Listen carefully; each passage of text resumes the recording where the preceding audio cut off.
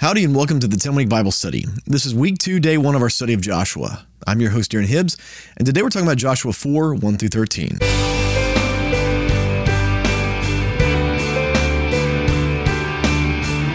Well, welcome back to the 10-Week Bible Study. Again, I'm your host, Darren Hibbs, and before we get started, I want to encourage you to remember to read Joshua 10 times in the next 10 weeks. It really can transform your walk with God and how you encounter Him in His Word. With that, let's pray before we start today. Lord, would you open our eyes and our ears to hear what your word has to say to us? God, speak to us and fill our hearts with the knowledge of you. We want to know you through your word. In Jesus' name we pray. Amen. With that, let's go ahead and jump into God's word. I'm reading today from the NIV. This is Joshua 4, starting in verse 1. When the whole nation had finished crossing the Jordan, the Lord said to Joshua, "Choose 12 men from among the people, one from each tribe, and tell them to take up 12 stones from the middle of the Jordan, from right where the priests are standing, and carry them over with you and put them down at the place where you stay tonight." Now, presumably, this is the same number, or the same 12 guys. The Lord had already told Joshua before they went across, hey, choose 12 people, essentially to see this. And then, they're going to be the ones that see firsthand directly, in case everyone else is too far away or whatever, that it's when the feet hit the water. That's when the water stops flowing. So I'm guessing that it's the same 12. Maybe it's not. Maybe he chose 12 new people, but again, it doesn't matter. There's 12 of them, and they're going to go take 12 stones.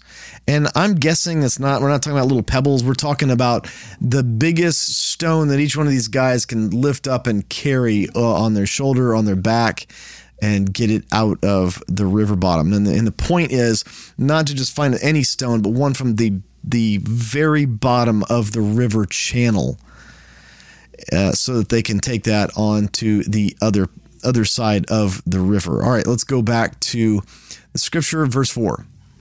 So Joshua called together the 12 men he had appointed from the Israelites, one from each tribe, and said to them, "Go over before the ark of the Lord your God into the middle of the Jordan.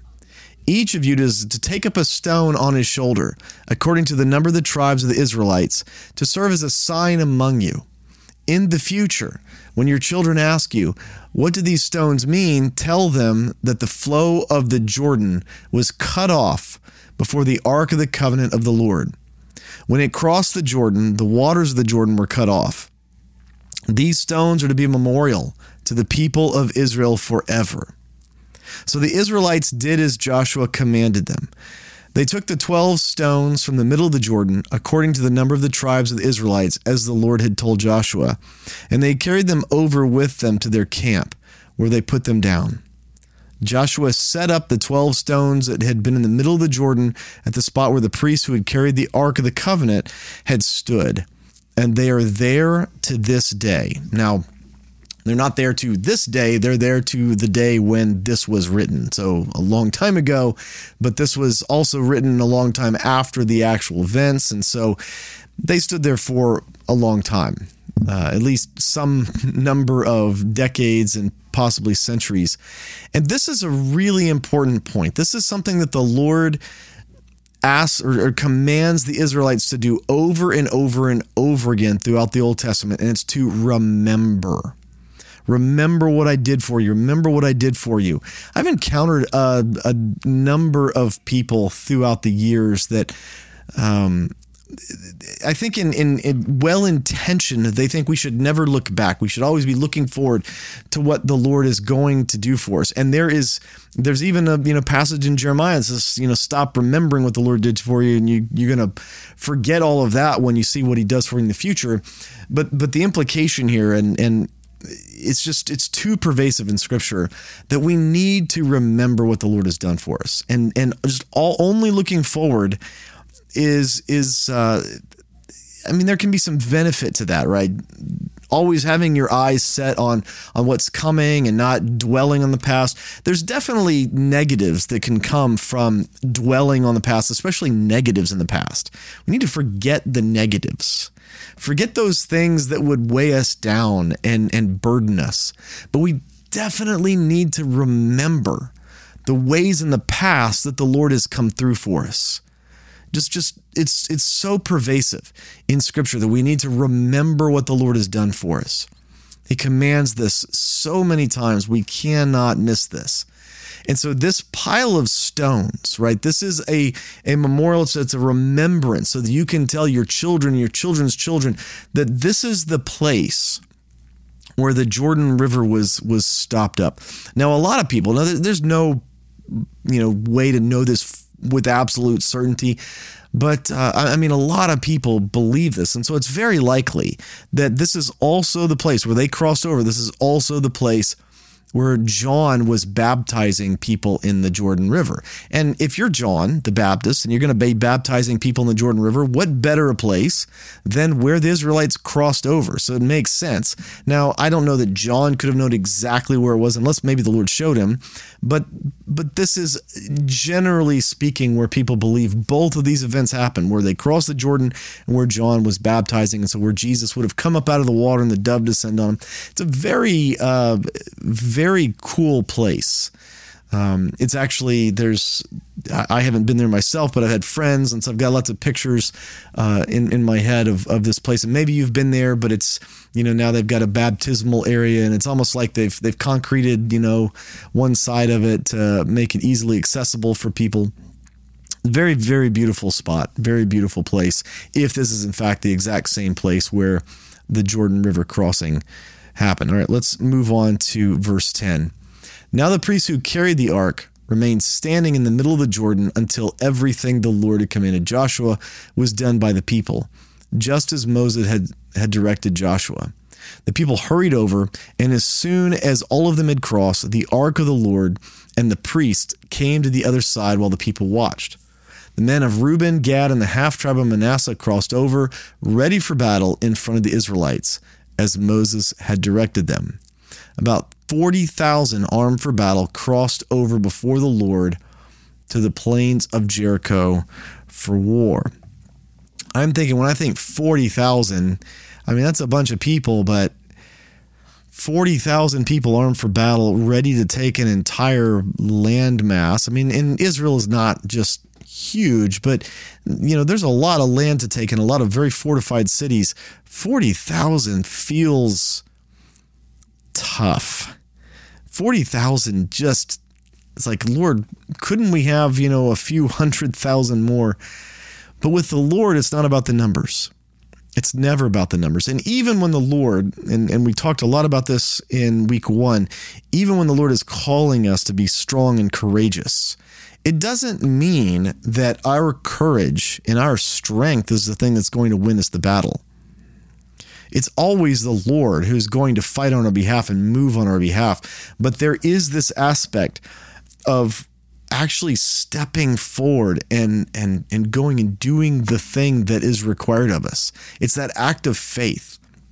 Paul describes faith, he defines faith as the evidence of things hoped for but not seen. Meaning, the faith is not just believing that God is going to do what he said he's going to do. Faith is putting your foot in that water and watching it part. Faith is, as we're going to see, marching around Jericho, doing these weird things that the Lord has asked them to do. Faith is actually doing the thing that says, hey, we actually believe what you're saying. Saying, hey, I believe you, Lord. I have faith that you're going to do what you said you're going to do. I believe you. That's not exactly how the Bible defines faith. Saying that we believe something, confessing that we believe something, those can be very important things, but that's not exactly what the Bible describes faith as. Faith is almost always an activity. It's an action. It's a doing something. Now, the faith can definitely be internalized, and I think we sometimes maybe use that word interchangeably, and that's fine. We can call faith the belief system that we have, but that's, again, not exactly how the Bible defines or describes faith. And that belief system that we have, those things that we hold dear, those are important, and those can inform the things that we do. But I think the Bible would draw a distinction between things that you just believe, that you say you believe, but that you never actually act on. And if you never actually act on it, is it actually faith? I think the Bible would take issue with that. So faith is always something that is acted out. Hope, Paul would describe faith as the evidence of things hoped for. And the hope is that internal set of convictions and beliefs, or hope as Paul would describe it, right? It's hope until we act on it. And then once we do something, then it's faith.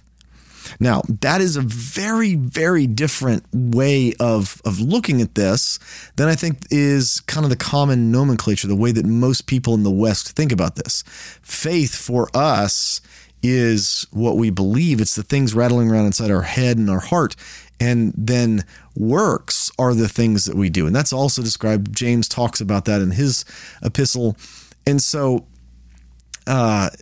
you can think about these things in a lot of different ways, right? You can call it faith, you can call it works, you can, however you want to define that. But there is, especially when you look at the Old Testament, even the New Testament, there's always this activity. There's the moving forward. And it doesn't mean that we cause these things. Some people get confused about this. That it's like, well, that's, not faith, that's works if you're trying to do the thing, right? Nobody in this story caused the Jordan River to part. The faith activity was not, doing some kind of Jedi like force push against the water. That's not what's going on here. The faith was putting the foot in the water in front of all of the people watching, not knowing what happens if we step in the water and nothing happens, right? Or what if when they stepped in the water, it took minutes or hours for the water to completely recede and they're standing there? What if that's how this played out, right? And they're there standing on the faith, literally standing on the faith, having put their toes in the water, that this is going to happen the way that Joshua told them the Lord said it was going to happen. And it did. It did. The act of faith was the stepping into the water. Again, they didn't make it happen. The Lord made it happen. And as we're going to see, marching around Jericho, the act of faith is actually the doing the kind of crazy thing that the Lord asked for. Nobody made the walls of Jericho fall. Nobody did any of that. And so when the Lord calls us to be strong and courageous, as we talked about all last week in week 1, in the first 3 chapters of Joshua, what we're talking about is having that conviction.